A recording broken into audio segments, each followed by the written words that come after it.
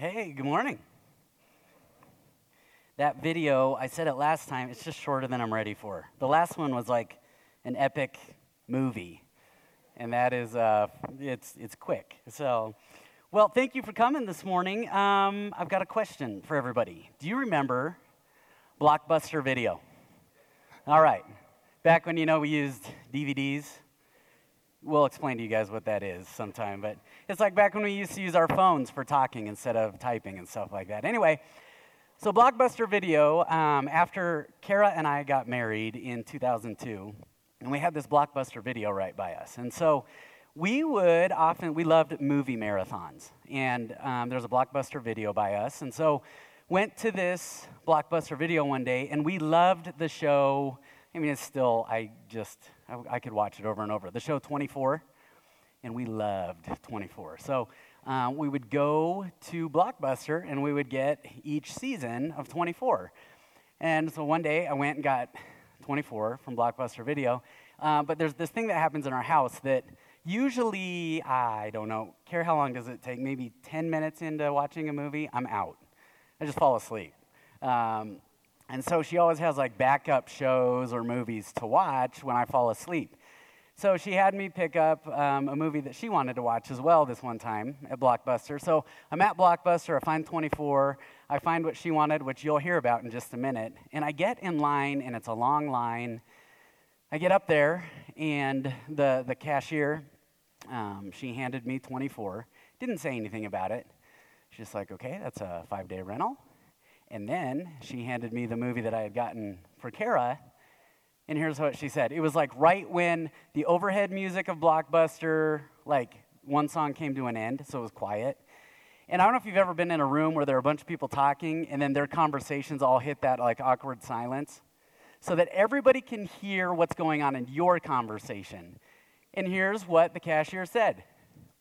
Princess Diaries will be due back on Tuesday at 11 a.m.,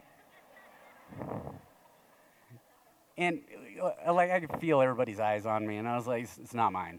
It's not mine. There was a guy that I knew from the gym, like 2 people back from me, and this guy and I had like pumped iron together. We talked college football. We talked about steak, and I just looked back, and he's like,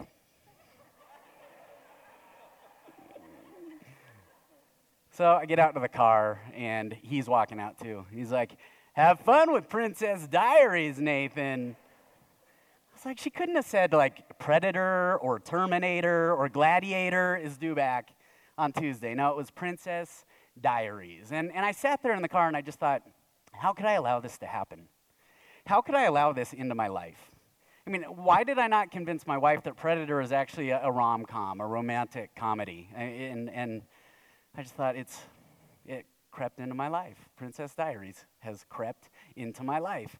And I tell you that story because as we have one more week after this in our series going through Ephesians, but Paul has written this letter to this church at Ephesus. And as I look at Ephesus is this town that reminds me a lot, or this city that reminds me a lot of modern day America. Because it's this economic giant, and it's this commercial just centerpiece, and everything ran through Ephesus. But it was also very morally bankrupt. And so when Paul was looking at the church of Ephesus, part of this letter to the Ephesians, he said, do not let some things creep into your life, like Princess Diaries, okay? But no, do not let some things creep into your life. He was giving them a reminder.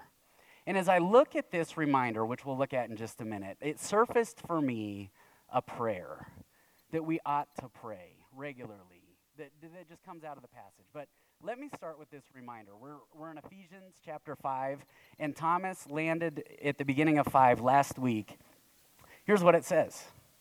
It says, follow God's example, therefore, as dearly loved children. There are these phrases throughout Scripture that I'm convinced are so rich that we fly right by. And this is one of them.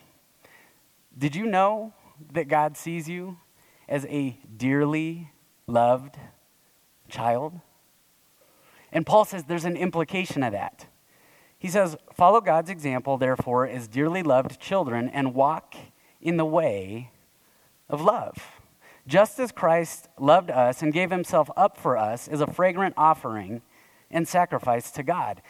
One of the things Paul would do in his writing is he would make a point and then he explains it. He kind of lines out and details the point he just made. And this is one of those spots. He says, look, if you're a dearly loved child and you're to walk as Christ did, then here's what that's going to mean. And he begins to list some things out for us. He says first, but among you, there must not be even a hint of sexual immorality or of any kind of impurity or of greed, because these are improper for God's holy people. Now, if you were to look at that list of things, there are probably dozens and dozens and dozens of things you could add to that list. But as you look at this list of deeds, if you just think about it for a minute, those are deeds that actually take advantage of somebody. When we partake in those, who does that take advantage of? Somebody else. So Paul says, away with it. We shouldn't want to do that because it takes advantage of somebody else. Well, he goes on. He says, nor should there be obscenity, foolish talk, or coarse joking. See, not only when we do those things that in that list from the previous verse, but when we talk the way he just listed, who does that tear down? Other people. See, Paul's starting to get at a theme here. That we can actually do things as dearly loved children, we could actually do things that take advantage of somebody else. And we could actually talk in ways that tear someone else down. He said, for of this you can be sure. No immoral, impure, or greedy person, such a person is an idolater. Who are we making the idol when we take part in those things he listed earlier? Ourselves. And who are we making the idol when we talk the way we talk in the list he just listed? Ourselves. He says we actually become idols. We become idolaters. He says such a person is an idolater, and none of them has any inheritance. Isn't that interesting? Could you imagine getting to the kingdom of God, standing before him one day, and there's no inheritance? That'd be miserable. So he says you're actually missing out on something when we take part in these things. Such a person is an idolater and has no inheritance in the kingdom of Christ and of God. And then he adds to it, he says, so let no one deceive you with empty words. For because of such things, God's wrath comes on those who are disobedient. Therefore, do not be partners with them. So in our doing, in our speaking, and in our following, he says there are actually people who could look at your way of doing these things and go, oh, it's okay, you're fine. And he says, don't be partners with them. Don't be partners with them in light of who you are. And if you're like me, you can read this and go, oh, great. Oh, no. Oh, gosh. Yep, messed up. But I don't think that's what Paul's getting at. I think what Paul is trying to get at here is a reminder that he started with. Remember? He said, you are a dearly loved child. God sees you as a dearly loved child. And so Paul, in this little passage here, he says, so examine. Let's examine our living in light of our being. If I'm a dearly loved child, then that affects the way I live. Now, one of the painful reminders of this for me, I was a kid, I was about third or fourth grade. My parents went away for a weekend, and they left my sister and I with our neighbors.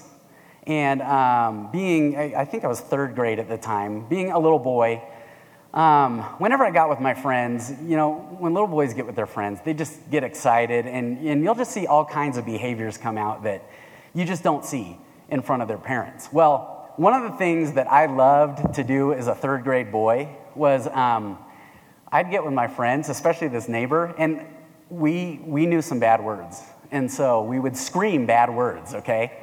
And my dad was a sailor in the Navy and the Coast Guard. He was a double sailor, and he worked on the car a lot. So I knew all the words, okay? And now don't judge. This is before he knew Jesus and I knew Jesus, all right? But my parents went away one weekend, and my friend had their cordless phone out on the driveway, and I was in their house, and he yelled from outside. He was holding this cordless phone. He said, "Nathan, pick up the phone inside." And I thought he just wanted me to pick up the phone so that he could say something to me. And so I picked up the phone, and I'm excited, and I'm a third grade boy, and I know all these bad words, so I just started screaming every bad word I knew because it was fun at the time. And I went for like 30 seconds, and suddenly there's this voice on the other end of the line. It thundered. I mean, Nathan Allen Harrison. I got a question for you. Who is the one person in your life that uses your middle name? Mom. And when does she use your middle name? Oh, when you're in trouble. And then she yelled all those words back at me. I'm just kidding, Mom. She's right there. I'm just kidding, Mom. Just kidding. I'm just kidding. But I did hear about it. But when I got home, you know what's so interesting to me? I mean, over the phone, there was the threat of the bar of soap and all that stuff when they got home. But when we got home, you know what she explained to me? You are my son. And you represent this family. There was no shaming. There was no, there was punishment. But her reasoning was exactly what Paul's pointing at here. You are my dearly loved child. So don't let this stuff get into your life because there's something more to all of this. And I think this is the reminder that Paul's raising here, is examine your living in light of your being, who you are. But it leads to, as I sat with this passage the last few weeks, it led to a prayer that I think just springs out of this passage. And you just got to walk through the next few verses in order to arrive at it. Look what he says. He says, verse 8, "For you were once darkness, but now you are light in the Lord." Can I just draw attention to what Paul didn't say here? He didn't say some of you were once darkness. No, this was you plural, to the church at Ephesus, but also to us.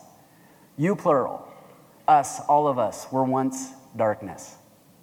And he also did not say you might have been darkness. In other words, like some of you got this figured out and some of you didn't. No, he says every single one of us was once darkness. Well, from there, and part of his thrust here, he's trying to guard them from people around them telling them, you're fine, you're okay, keep going the way you're going. He said there might actually be people that tell you this is fine. But he says you no longer are in darkness. You once were darkness. So he goes on, he says, so live as children of light, for the fruit of the light consists in all goodness, righteousness, and truth. And find out what pleases the Lord. Okay, that's one of those like really big abstract ideas. Find out what pleases the Lord. Like this week, just go and find out what pleases the Lord. It's very abstract and it's very easy to just forget about. How do you find out what pleases the Lord? And I think some of us we've been in church so long, we have these church answers, right? I'll read my Bible to find that out, which is true. I'll pray. Well, that's true. I'll go to church. I'll try to go to church regularly, and we think it's all about attendance. And sure, that's important. But Paul is actually going to raise a different answer in this passage. Yes, all that is true, but Paul says there's another way you discover what pleases God. It's in the next verse. He says, have nothing to do with the fruitless deeds of darkness, but rather, and there's this really scary word, expose them. Wait, okay, so if my past contains darkness, and he says expose the deeds of darkness, do you know what Paul's asking us to do here? He's saying take a look at your past. Take a look at your past. He says, you want to discover what the light of God's way is? Well, you got to expose the darkness of your way. And I've got to expose the darkness of my way. In fact, there was a man in the Bible who they said was a man after God's own heart, King David. In King David, in one of his very well-known Psalms, you know what he says? Search me, Lord. Search me, Lord. And that is a scary prayer to pray. Because guess what? God's not going to find out anything he didn't already know. You know who's going to discover something? We are. When you pray that prayer, search me, Lord, we discover something. As we look at our past, we discover something. And that can be a very scary thing to do because of what he says in the next verse. He says this, it is shameful. It is shameful even to mention what the disobedient do in secret. Do you know what shame is? Shame is the consequence of having lived in darkness. Shame is the consequence of having lived in darkness for any period of time. And shame is one of those things that when we experience it, it actually is not telling us who we are, it's telling us who we're not. That's what shame does. The problem is we take that further, and shame becomes our identity if we let it run. But Paul is about to get at something here, because Paul, remember where he started this whole passage? As dearly loved children. Which means that you and I have a heavenly Father whose end goal is not to shame us. It is not to shame us. It's something else. Paul is continuing his thought here. It is shameful even to mention what the disobedient do in secret. Verse 13, but everything exposed by the light becomes visible. And that's the scary part for us. But he continues, and everything that is illuminated becomes a light. This is why it is said, wake up, sleeper, rise from the dead, and Christ will shine on you. Well, did you notice the word he landed on there? Light. What does a light do? What's a light do? It shines. It shines. Oh, yeah. So anyway, a light shines. And what Paul's getting at here is he says, you know what? A dearly loved child of God, the end goal is not to be ashamed. It's to shine. It's actually to shine. You see, you and I have a heavenly Father who says, I don't want you ashamed. I want you to shine. And so when you root out, when you say, God, search me, when we illuminate our past, you know what he's getting at? I'm getting you to shine. I'm getting you to the place of being able to shine because I want to use your story and I want to use your past and I can turn it all around on a dime and use it for you to shine. One of my favorite examples of this, and many of you probably know this story, it's from a movie called Catch Me If You Can. Catch Me If You Can. And it was about a man named Frank Abagnale. Frank Abagnale was a widely known, across the globe con man. I believe in the 60s or 70s. And he would assume different identities. He was probably the originator of identity theft. And he swindled so many people out of so much money that when the FBI and foreign governments finally caught up with him, it's really interesting what they did. He was incarcerated for a little bit, but when you look at his list of crimes, he should have been locked up for lifetimes. His total time served in prison was just under 3 years.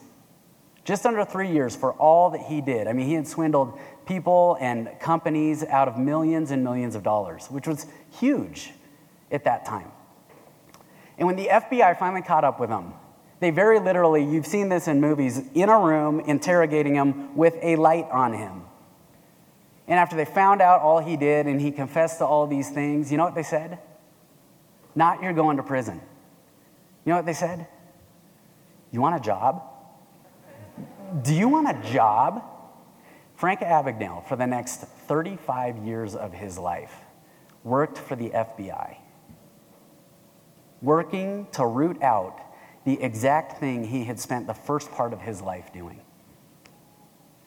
See, your Heavenly Father doesn't want you ashamed. He wants you to shine. And so as I looked at this passage these last couple weeks, this prayer just emerged out of this passage to me that I just want to teach you. It's a very simple prayer, but I believe it's one that God answers every single time we pray it.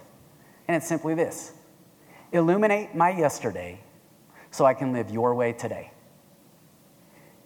Illuminate my yesterday so I can live your way today. Because you know where God wants to start? He wants to start with your story. This is why you hear about somebody's testimony. Because the most powerful thing you could share with somebody is how God took your darkness and turned it into light. And he does something with it. But if we don't know that story, then we're stuck. And so, illuminate my yesterday so I can live your way today. And the beauty of that prayer is, honestly, anybody could pray that prayer. We have people in here that don't consider themselves followers of Jesus. And yet, if you pray that prayer, he'll answer it. He'll say, look, I can show you so much about your life. You have your version of your life, but your Heavenly Father looks at your life and he says, but you're a dearly loved child. And so what you think you've walked through, well, I have a purpose for it. I have a purpose for it, but I need to show you first so that you can turn and shine to others. And for those who consider themselves followers of Christ for any amount of time, this is the prayer David prayed. Even after he came into a relationship with the Lord, he said, search me.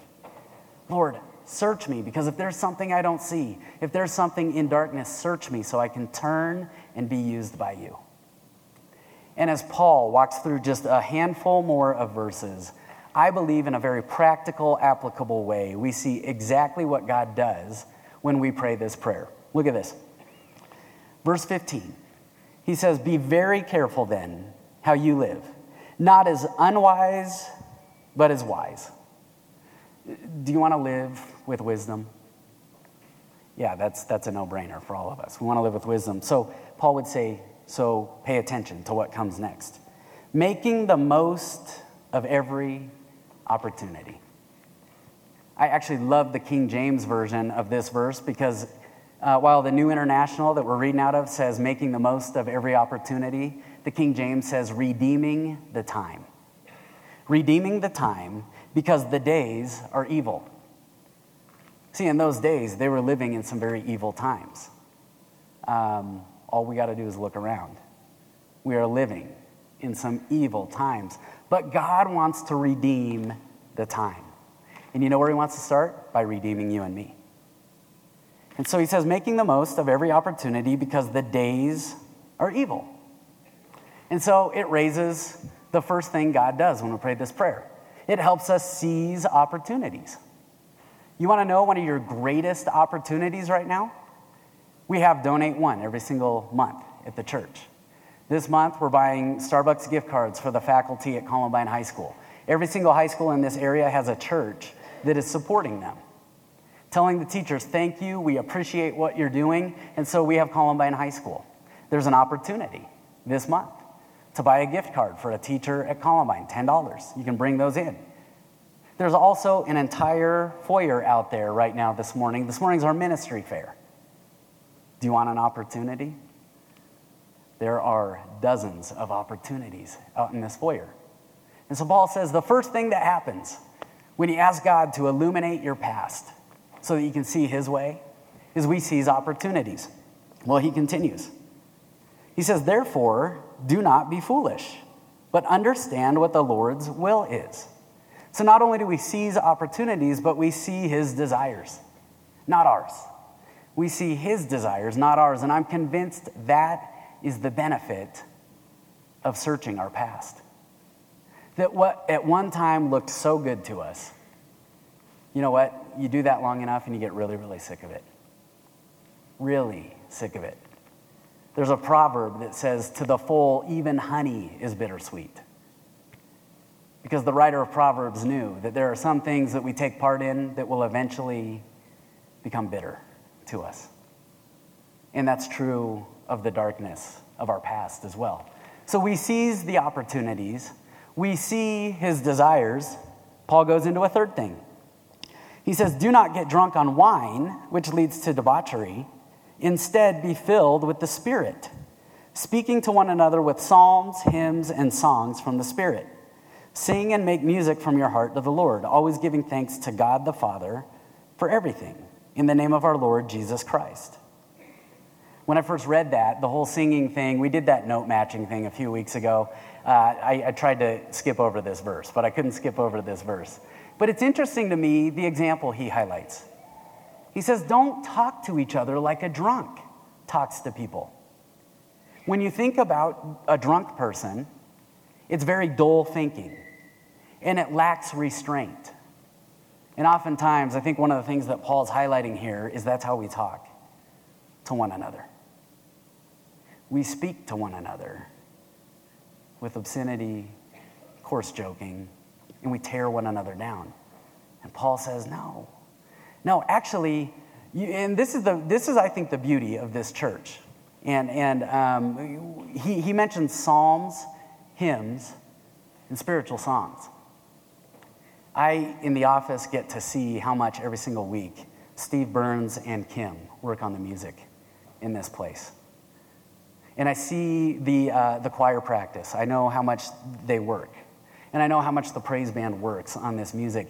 And honestly, a performance is kind of the last thing on their minds. You know what every single person who's part of all that wants to do? Is equip us with language for how we speak to one another and our Heavenly Father. And he lands on there with thank you. And so if it hasn't been said to Steve and to Kim and to our praise band and to our choir, thank you for equipping us.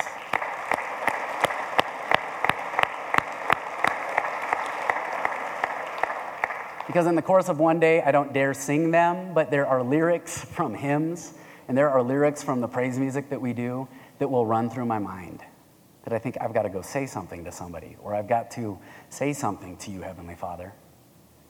And they're equipping us with language for how to speak to one another. So we seize opportunities when we pray that prayer. We see our Heavenly Father's desires, and we speak life-giving words to one another. Well, there's one more piece that Paul highlights. It's a very simple sentence, and it's verse 21. Submit to one another out of reverence for Christ. So as the band comes up here for one last song before we close, submit to one another out of reverence for Christ. That word submit is not a comfortable word for any of us. But you want to know what it boils down to? Is that we could look at one another and say, what do you need? What do you need? I'm yours. What do you need? Because ultimately, that is what our Savior did for us. He saw what we needed at the deepest of levels, and he came to serve that need. And all that takes place as a result of praying one simple prayer. Heavenly Father, illuminate my way. So illuminate my yesterday so I can live your way today. And so we will close in prayer right after this song, but thank you for being here this morning.